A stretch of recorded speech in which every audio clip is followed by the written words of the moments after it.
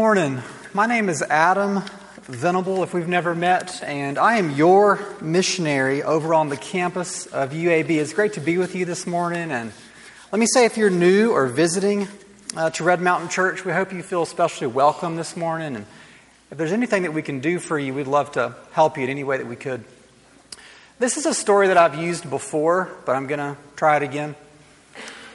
Every December in RUF, they send the campus ministers to Denver, Colorado for a week of training. And there was one year when I went camping before training in December in Colorado in Rocky Mountain National Park. And if you have the right equipment, this kind of thing might excite you. And so I went out there. I've got all the right stuff to do this safely. I hike out. And I get to the campsite. It's very beautiful. And finally the sun sets. And it was overcast. And so it was pitch black dark. And there was about a foot of snow on the ground. And so when I finally ate dinner and got in my tent, it's 10 degrees outside. And so there's no birds chirping. There's no... I'm not in danger of any animals getting to any food I might have left out. No animals around, there's no sound, and it's pitch dark. And all my courage and excitement about going out there was gone. And I was just terrified. And I felt completely alone. And I thought this was a terrible idea. Another example. There was a survey that Cigna Health put out in 2018. And it especially addressed loneliness. What does it feel like to be alone? What's the percentage of people who feel alone? And it especially highlighted American men. And it said that 40% of American men feel that their relationships are not meaningful and that they're generally isolated and alone. The same survey said 20% of American men rarely, or if ever, feel close to anyone. They feel alone.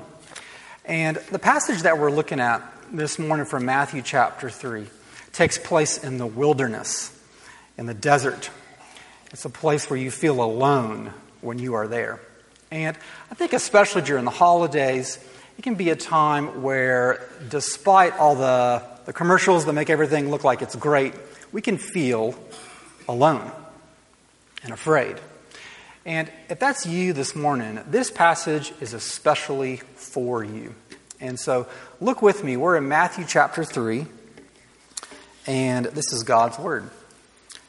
And it says, "In those days John the Baptist came preaching in the wilderness of Judea. Repent, for the kingdom of heaven is at hand. For this is he who was spoken of by the prophet Isaiah when he said, the voice of one crying in the wilderness, prepare the way of the Lord, make straight his paths. Now John wore a garment of camel's hair and a leather belt around his waist, and his food was locusts and wild honey. Then Jerusalem and all Judea and all the region about the Jordan were going out to him. And they were being baptized by him in the river Jordan, confessing their sins. But when he saw many of the Pharisees and Sadducees coming to his baptism, he said to them, you brood of vipers, who warned you to flee from the wrath to come? Bear fruit in keeping with repentance. Do not presume to say to yourselves, we have Abraham as our father. For I tell you, God is able from these stones to raise up children for Abraham. Even now the axe has laid the root of the trees. Every tree, therefore, that does not bear good fruit is cut down and thrown into the fire.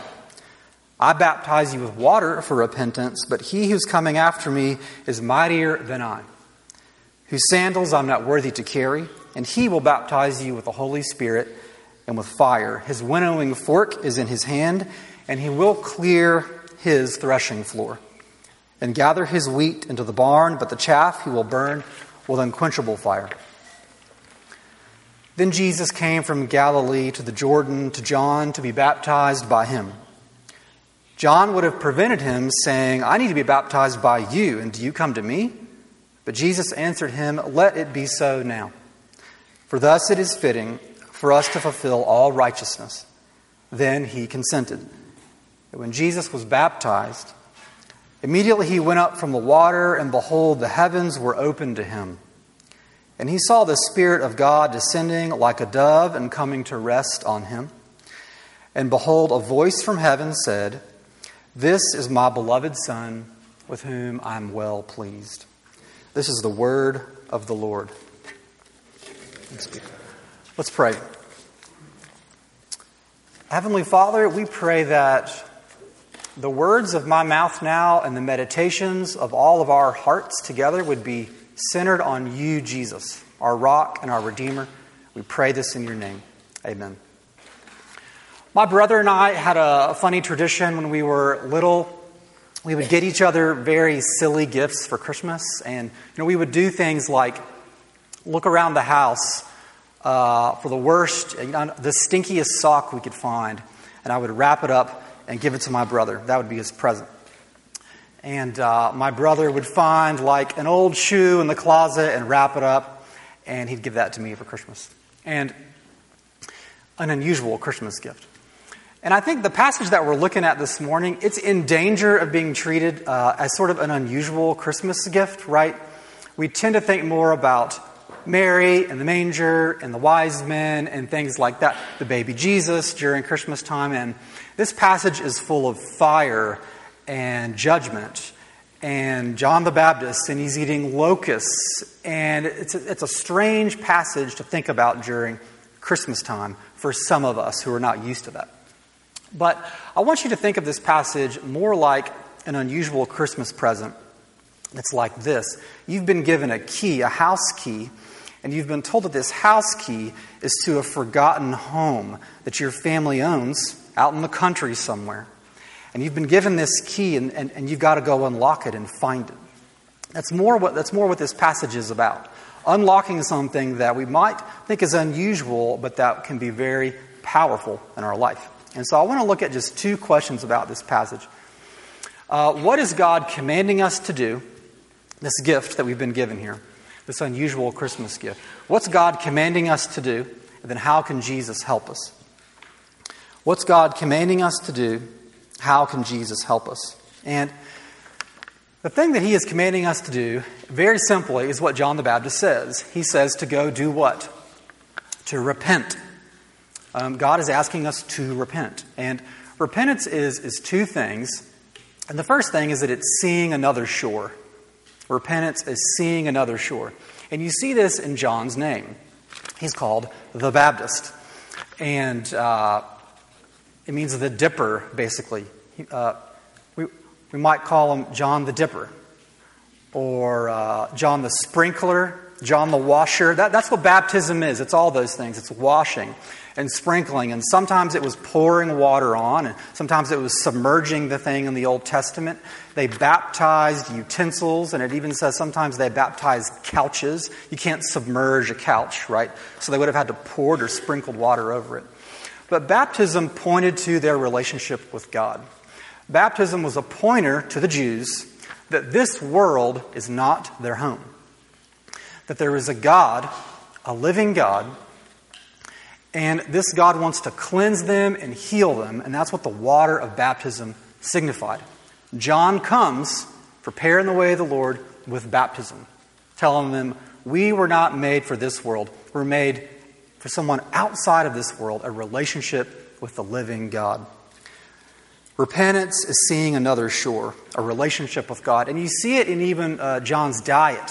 What does John eat? And his outfits. John has a funny outfit that he wears. He's wearing camel's hair, which if you were Jewish, would have immediately reminded you of another prophet from the Old Testament named who? Who else ran around in the Old Testament wearing this strange outfit? Elijah. That's what Elijah the prophet did. And Elijah was another one of God's messengers who was telling the people, you were not made for this world. This world is not your home. You're made for another shore. The prophets were those who went around Israel saying essentially, wake up. Hey, if I don't have your attention yet, wake up. In case you're distracted by this world, by buying stuff and trying to feel good and going on vacation, you were made for another shore. And John is eating locusts and honey, which was just one more way to tell the people there's something different going on here. He's trying to interrupt their normal life. And you see it in verse 3 especially, where this is not John the Baptist speaking. Sometimes in the book of Matthew, he will insert a comment into the story, which is not something Jesus or one of the characters are saying, but it's a comment Matthew is making about the story. And he quotes the prophet Isaiah. He says in verse 3, "This is he who was spoken of by the prophet Isaiah, the voice of one crying in the wilderness, prepare the way of the Lord, make straight his paths," or make his paths straight.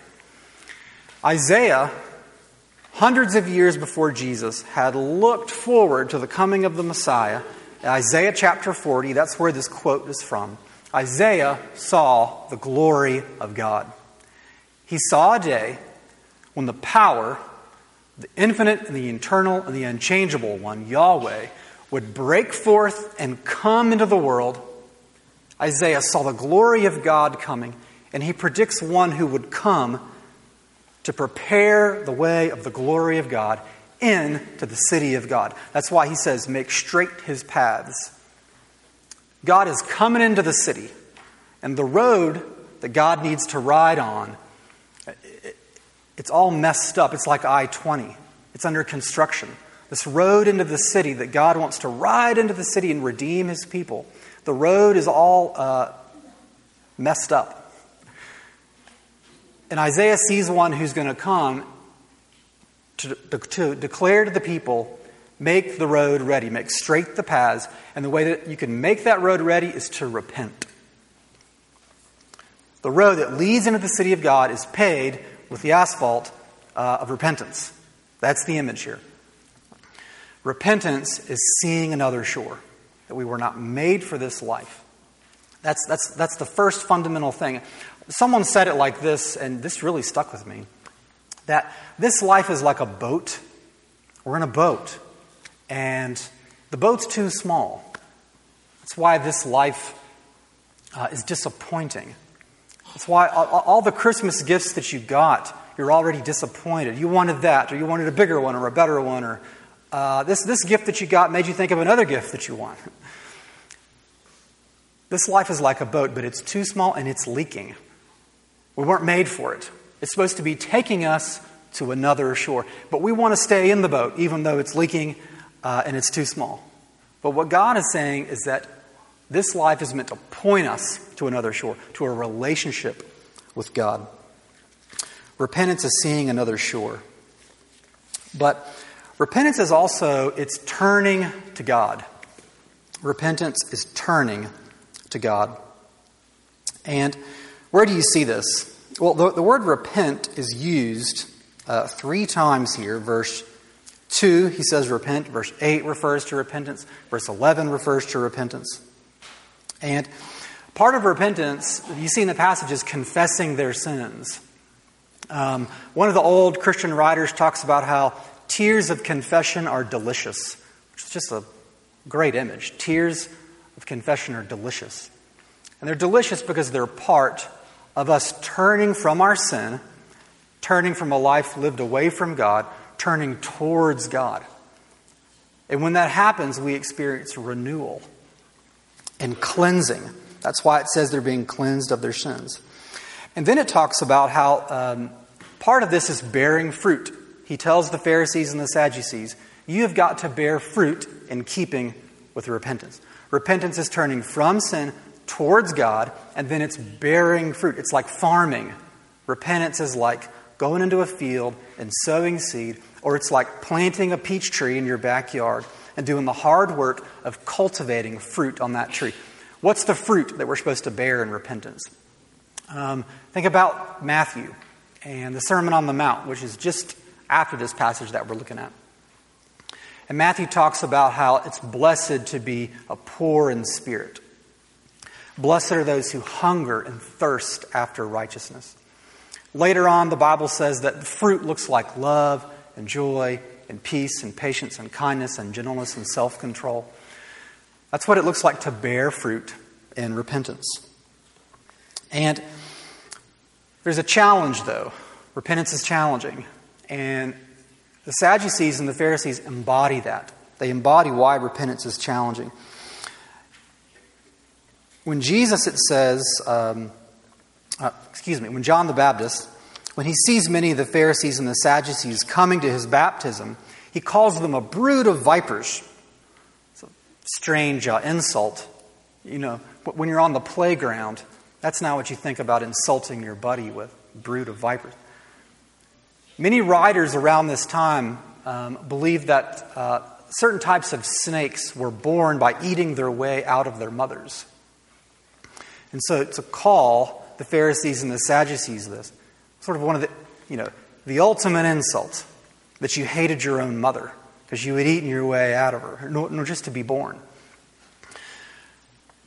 But it could also be a reference to Egypt, because Egypt in the Old Testament is sometimes called a brood of vipers. The last thing a Jew wanted to be called was a foreigner, an Egyptian. No. I'm not one of those unclean, sinner, foreigner Egyptians. I'm Jewish. John the Baptist is saying, no, you're just like them, just like the Egyptians. He calls them a brood of vipers. He says, bear fruit in keeping with repentance. And then he says this, do not presume to say, we have Abraham as our father. God is able from these stones to raise up children for Abraham. What does he mean by that? Well, the Jews prided themselves on being sons of Abraham. It was a part of being in the community. And what John the Baptist is saying is that being in the community is not enough. Community is not enough. Neither is the outward ceremony. The Sadducees and the Pharisees might have been coming because they wanted to be baptized, but John the Baptist knows that all they want is the outward ceremony. They don't want the reality behind the ceremony. Side note, in Christian baptism, we make a distinction, the Bible makes a distinction between the water itself, the sign, and the reality of actually being cleansed of your sins. And you can have the sign, but not the reality. Right? They're not the same thing. They're distinct things. And the Pharisees and the Sadducees, they might want the sign of baptism, but they don't want the reality behind it. They like being a part of the community. And they consider that the fact that they're a part of the community means that they're safe. And John the Baptist says, the righteousness that you have, it's worthless. God could take a rock and raise up a child from Abraham that has the real thing, because you don't. You just want the outward sign. The thing that John the Baptist is emphasizing is that we have to have the reality. Repentance is turning from sin to God, a connection to the living God. There was a really good article I came across in the New York Times Magazine. It was on addiction. And this article on addiction, he's pointing out what has really helped people in addiction, in their experience. People who really study this, what really helps people in addiction. And this is what it says. These guys who are addicted have almost universally what I would call an intimacy disorder. One of the founders of the Addiction Recovery Program says they don't really know how to build and maintain intimate relationships. The solution, they say, to addiction is connection. The solution to addiction is connection. This is a very biblical theme and essential to repentance. That if you turn from the things that you're ashamed of in your life to a new plan about how you're going to make yourself better. I got a new Bible reading plan. I've got a new accountability partner. I've got I don't know, whatever your plan is. If that's all you've done, you haven't repented. Repentance is turning from your sin, from the things that you've made greater than God in your life. Not to doing better, but to God, to a relationship with God, to a deep connection with God. Connection with God is essential to repentance. And then it's bearing fruit out of that. Do we really need repentance? Really? And I want you to think about this. What do you meditate on? What do you meditate on at night? The Bible says that we should meditate on God's law. We should delight in the law of God. We should delight in the Word of God. What do you delight in? I think we meditate on the conflict we have with that person in our family. I think we meditate on that conflict we have at work. And I'm not saying this because I think I'm better than anybody. I'm guilty too. We meditate on that person that we would rather be with than our spouse. We meditate on the things that make us anxious. We meditate on, I just want more money in the bank account at the end of the year. And what John would say is that you've got to turn from that.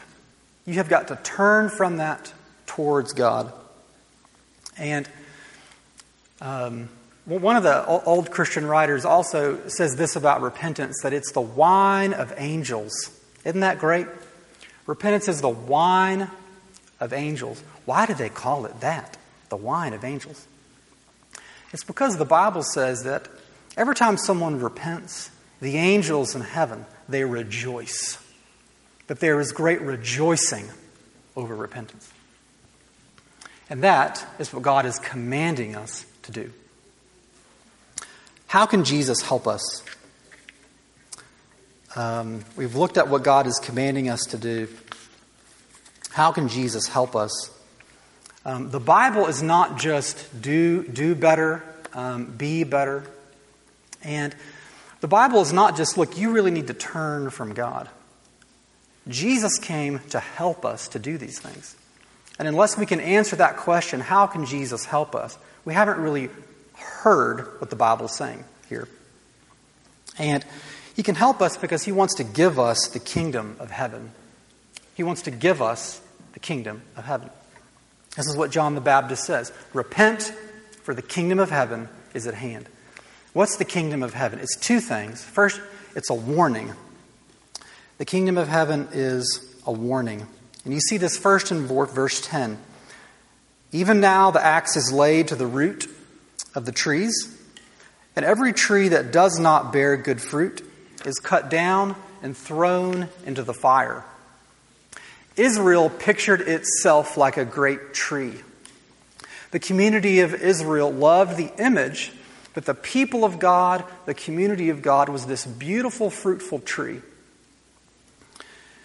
And John's warning is that Jesus has come, and a part of the work of Jesus is that He is going to take the parts of the tree that are not bearing fruit, and He's going to cut them off and throw them into the fire. Which is a reference to the judgment of Jesus. You see it in verse 11. John the Baptist says this. He's talking about Jesus. He says, I baptize you, John the Baptist, with water. He is coming after me. He will baptize you with the Holy Spirit and with fire. The fire there is at least, maybe more, but it's at least a reference to the judgment of God. For 2,000 years, Christians have believed, I believe in Jesus Christ, who sat down at the right hand of God the Father, who will come again to judge the living and the dead. Jesus wants to warn us. John the Baptist has given us a warning. And the warning is about living life for yourself. That if you live life for yourself, it doesn't end well. If you live life for your pleasure and so that you can have more, so that you can get what you want and be in control, if you live your life that way, things spiral out of control more and more and more, and it doesn't end well. The judgment of God is a picture of that. Finally, he says this about Jesus. His winnowing fork is in His hand, and He will clear His threshing floor and gather His wheat into the barn, but the chaff He will burn with unquenchable fire. Farmers in Jesus' time would gather in the wheat, and they would separate the wheat and the chaff, and they would throw it up into the air, and the chaff they would burn.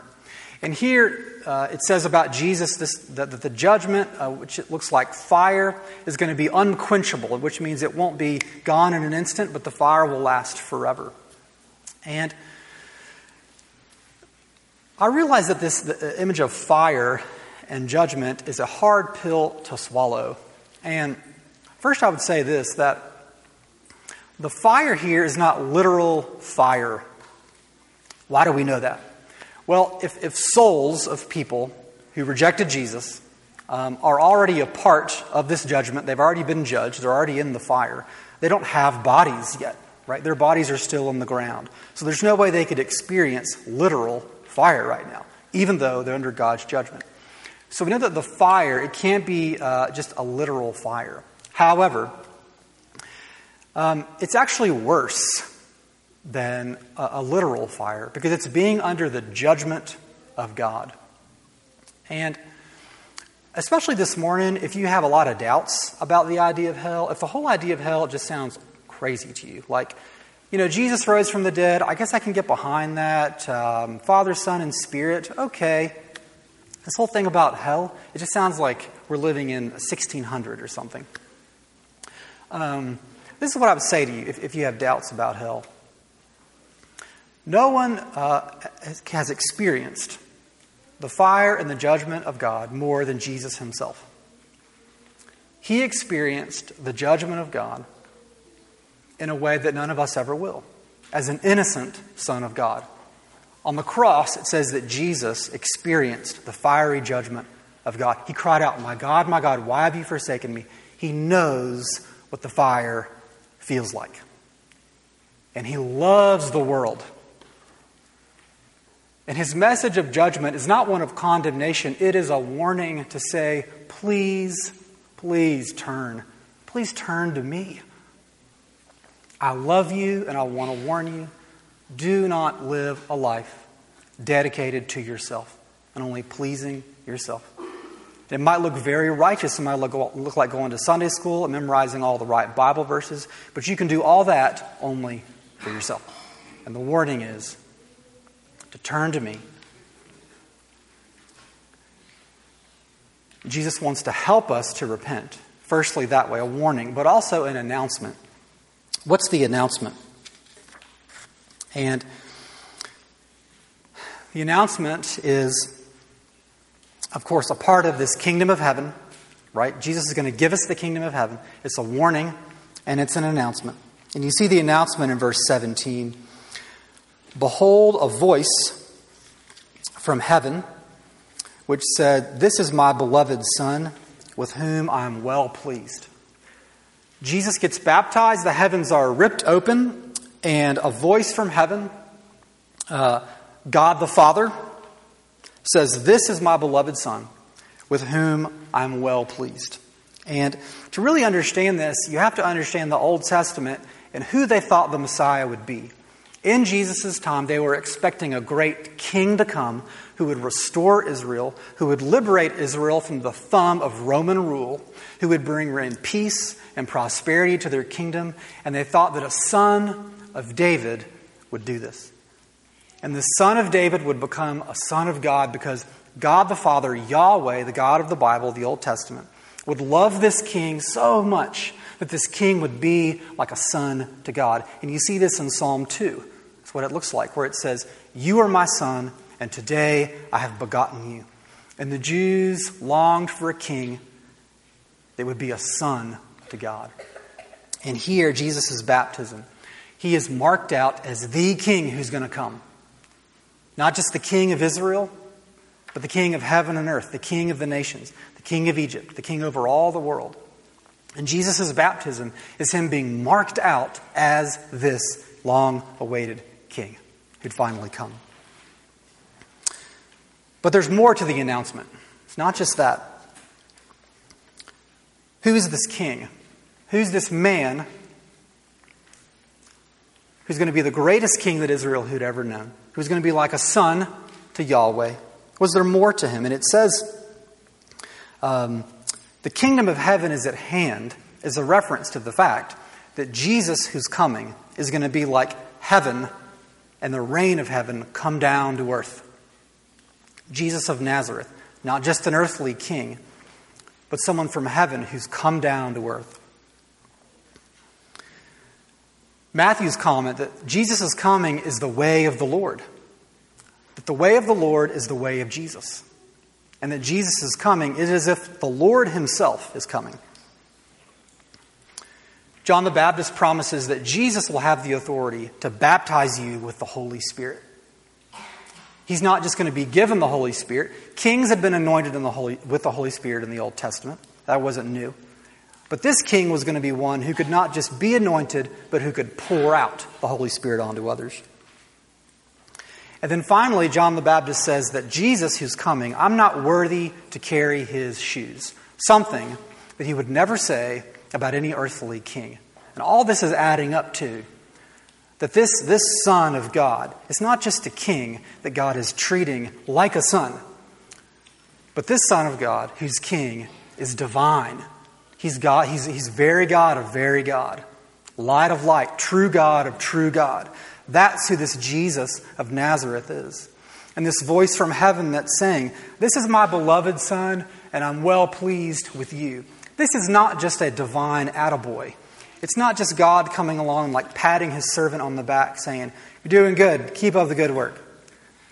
This is God the Father who's known his Son for eternity past. And the Father and the Son have been in fellowship from eternity past. In the fellowship of the Holy Spirit, the lover and the beloved, and the bond of love between the two. And heaven is opening up. The heavens are being ripped apart. And we are able to see Father and Son and Spirit. God, not just one, but three. He's the three in one. What a sight. Why is that good news, though? I mean, what difference does that make for us? And you see it in this little phrase that it's so easy to pass over. And I passed over it the first time that I read it. But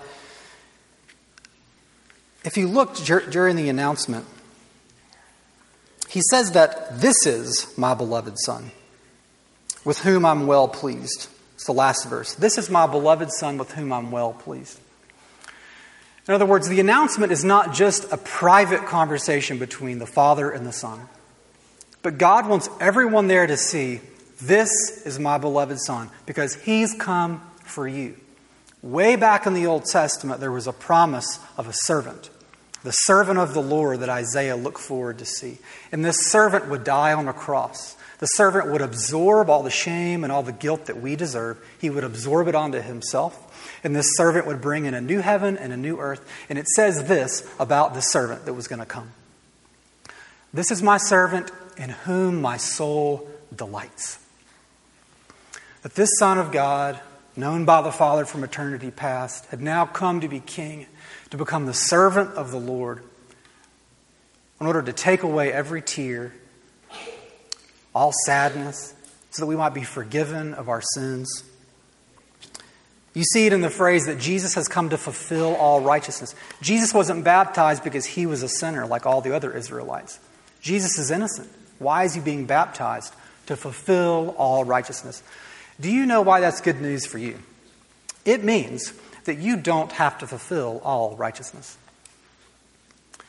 Even though you owe to God the fulfilling of all righteousness, it is not on you to fulfill all righteousness anymore. Because Jesus has come to do it for us. The good news for us is that the announcement of Jesus' baptism is now God's announcement for all those who are in Christ. How does Matthew end? Matthew 28. What's the Great Commission, right? Go into all the world, baptizing them. He could have stopped there. I mean, John was baptizing people. They're confessing their sins. That sounds a lot like Christianity to me. But he says, I want you to baptize them the way that I got baptized, with an announcement of the Father and the Son and the Holy Spirit, not because they fulfilled all righteousness, but because I did. The end of 2 Corinthians 13, this benediction, God pronounces his blessing on the people of God. And he says it this way: May the grace of the Lord Jesus Christ and the love of God and the fellowship of the Holy Spirit be with you all.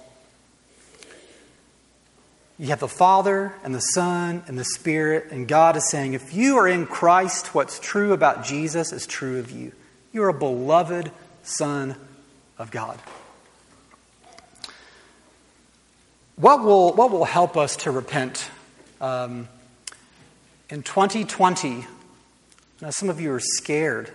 Maybe you're scared that 2020 will be a lot like 2019. It's going to be hard. Or maybe 2019 has been a great year for you, and you're afraid that maybe 2020 is not going to be a great year.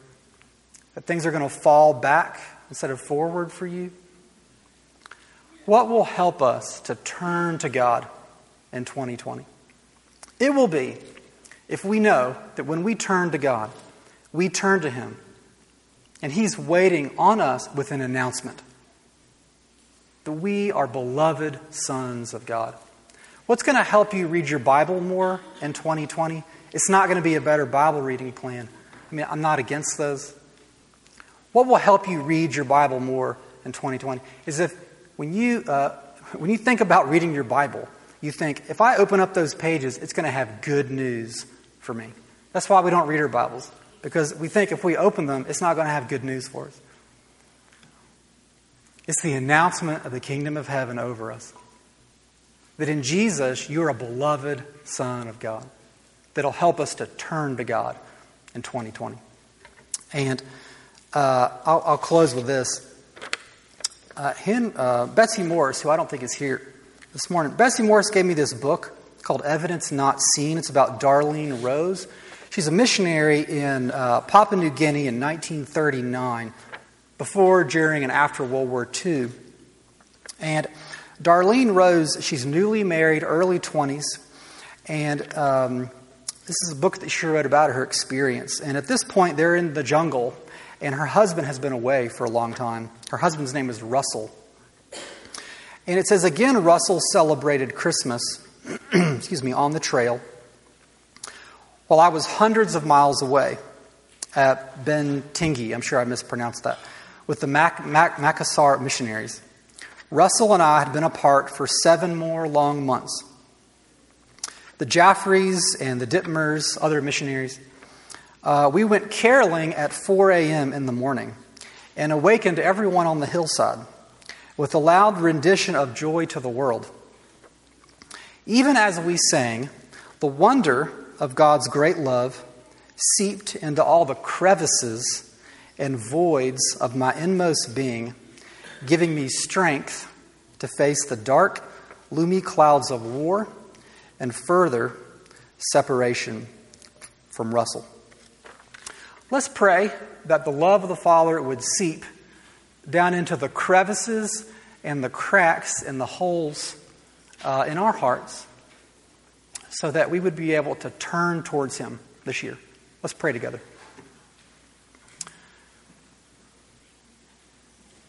Heavenly Father, we look to You for mercy and for grace. We confess that repentance feels impossible, and it is impossible to turn from sins that have been with us for a long, long time. And sometimes it feels impossible to remember You, to remember that we're made for another shore. So Heavenly Father, we pray that You'd give us grace, Lord Jesus. Show us Your kingdom, the kingdom of heaven. Help us to remember more and more the love, the community of love that You brought us into, that we might turn towards You in the wilderness and the desert of our hearts. And we pray this in Jesus' name. Amen.